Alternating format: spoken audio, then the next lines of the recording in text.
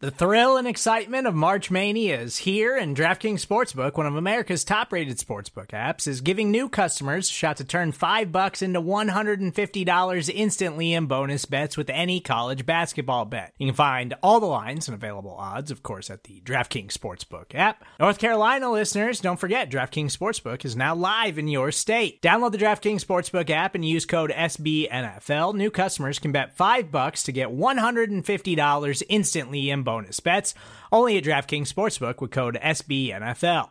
The crown is yours. Gambling problem? Call 1-800-GAMBLER, or in West Virginia, visit www.1800gambler.net. In New York, call 877-8-HOPE-NY or text HOPE-NY. In Connecticut, help is available for problem gambling. Call 888-789-7777 or visit ccpg.org. Please play responsibly on behalf of Boot Hill Casino and Resort. 21 plus, age varies by jurisdiction. Void in Ontario. Bonus bets expire 168 hours after issuance. See dkng.com/bball for eligibility, deposit restrictions, terms, and responsible gaming resources. What's up, fellas? This is T-Formation Conversation. I'm your host, Lester Wildfong, and we are jumping in for a quick live draft talk with my guy, Danny Meehan. You'll hear him on our channel all the time. He is 1/3 of the Rule of Three podcast, 1/2 of the Lunch Pail Draftcast podcast, and one hell of a great model American. Danny, what's up, brother? What's going on, boss, man? Just, hanging out and trying to basically thank my lucky stars that I ain't outside, I guess. I know it's really bad storms here in Kenosha as well. How about you? Yeah, I live in the Edison Park neighborhood of Chicago. It's coming down pretty good. Crazy. So hopefully our internet keeps up for this whole quick podcast here. But, hey, the Bears have another offensive lineman, Ja'Tyre Carter from Southern. What are your initial reactions to the pick? Initial reaction is pretty cool. Southern hasn't had a player drafted from looking all over the Twitterverse since 2004. So we're talking this is the, 17th, 18th draft since they've had a player selected. I'm not going to sit here and lie to you. I haven't watched a ton of them, but I can. Small school prospect. That's understandable. Yeah, and he's an HBCU guy, so again, kind of a cool story. Awesome. Especially with the come up of like Jackson State and stuff under Coach Prime. Yep, Coach Prime. But just quick looking at him, he's really well put together. So he is 6'3". Almost 6'3.5". He's just a shade under 315 pounds. And for a guy that plays guard, pretty decently long arms, 33.5-inch arms. The first thing that stood out in the minimal tape I noticed of him, very powerful hands. So he's more of a compact build in terms of like his height, not like Braxton Jones where he's like big, tall guy. Yeah. But longer arms, strong, solid hands, and he works his hands with his body well. So he has very good ability to basically marry hand-eye coordination with his core strength and his ability to play.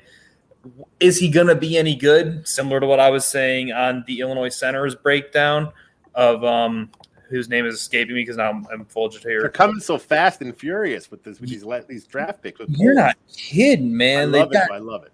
It's great, but a little bit more athleticism. He tested in the 79th percentile of broad jump, 75th percentile of vertical jump, and 77th percentile of 40-yard dash, which gets him, 5.13 40-yard dash, 30-inch vert, and 108-inch broad jump. Yeah. So pretty good athlete at that weight and size, but definitely, again, when you look at the athleticism versus the actual power of like other athletes at the offensive line position, they are definitely trending more in the zone blocking scheme, which is exactly what Poles said. Wanted to get lighter, more athletic, be able to get out and run, get to that second level, as it were. The nice thing about Carter is he's obviously transiting. He'll be guard for the Bears at his size, but you talked about his grip strength. And when you're playing inside, the height and stuff doesn't really matter. It's more about the power you have at the point of attack. And like I said, I've watched probably less film on him than you have, I'm sure, because, for me, all I've done is when the pick was made, this first I had a chance to get to it. So I haven't watched nearly as much as most people. The little bit I saw, he does look like he has good power at the point of attack, and he is an athletic fit for the Luke Getsy zone blocking scheme. Yeah, I mean, there's really not much else to say just because the ability to get your hands on film from a school like Southern, especially with the lack of pro production they've had to this point in their program's history, especially of late. The only reason I was even put onto him is I have a friend who graduated from Morehouse University or Morehouse College, excuse the slip up there, but again, HBCU school that he attended, he just happened to catch a game and said, hey, this kid playing for Southern, might want to give him a check out. And that's kind of how, us armchair draft nicks do it. You get a tip from someone, you're like, hey, check this out. And you're like, maybe when I get the chance. Like I said, right now, this is the fourth offensive lineman the Bears have added this draft, correct? Correct. Fourth offensive lineman. And it's like, what, 4 of their last 5 picks, right? Aside from the running back from Baylor, who really have a change of pace back, but it's not his show. So as far as the trenches go with Ryan Poles, he did talk about wanting to bolster the trenches.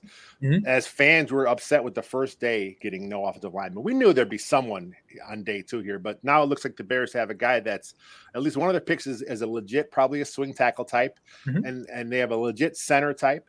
And now with Carter and then the 2 picks previous, they have a couple guys that can compete on the interior. So he's really bolstered the depth here in one day. Yeah, he's done a nice job, and it's kind of not. And we should have expected it between him and his second in command, Ian Cunningham, both being former offensive linemen. It's something we really should have expected. I guess we all just wanted it earlier for names we noticed. Yeah, but when you factor in someone like Braxton Jones, you expect him to potentially be the left tackle of the future, and depending on how they view Larry Borum. I mean, I know people have already kind of made their own bust for him in Canton and whatnot, but we don't know yet. We don't know how he's not this regime's pick. Yeah. So it's interesting, especially because I think this very draft in and of itself, aside from really the center from Illinois, has shown you a lot of what Poles and company are targeting. And they're looking for athletes that play football versus really the opposite. They're looking not football players that happen to be athletes, Yeah. No, I mean, it's all about, like I said, we talked about the zone blocking scheme. You have to be able to, get to your double team and work to the second level quickly. I know a lot of fans will look at like a 40 time where you mentioned his percentile was, I think the 74th percentile. Then you mentioned his 40 time 5'1" something. And the casual fan looks at 5'1", that guy's slow. He's an offensive lineman. He's 300 plus pounds. The more important thing for a guard, especially, is a quick hand punch and that 10-yard split, being quick and agile to the point of attack. Exactly. It seems like Carter has that. Exactly to your point. We brought up the scheme and the ability to punch. When you're doing that inside guard, the guard on the outside zone, it's all about the reach block and the ability to get to that next level and push someone outside and make that one-cut ability for the running back go.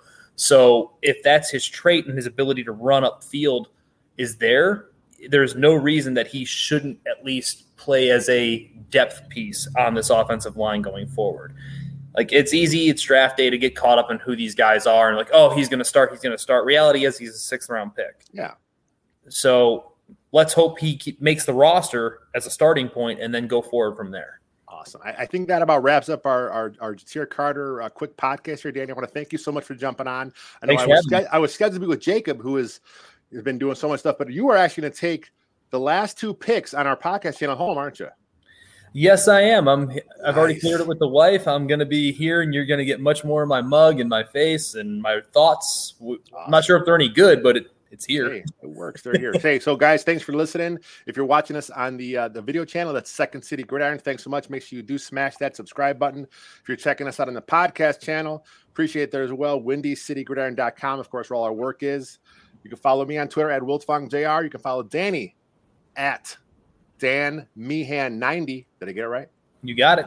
Nice. So until next time, bear down, my friends.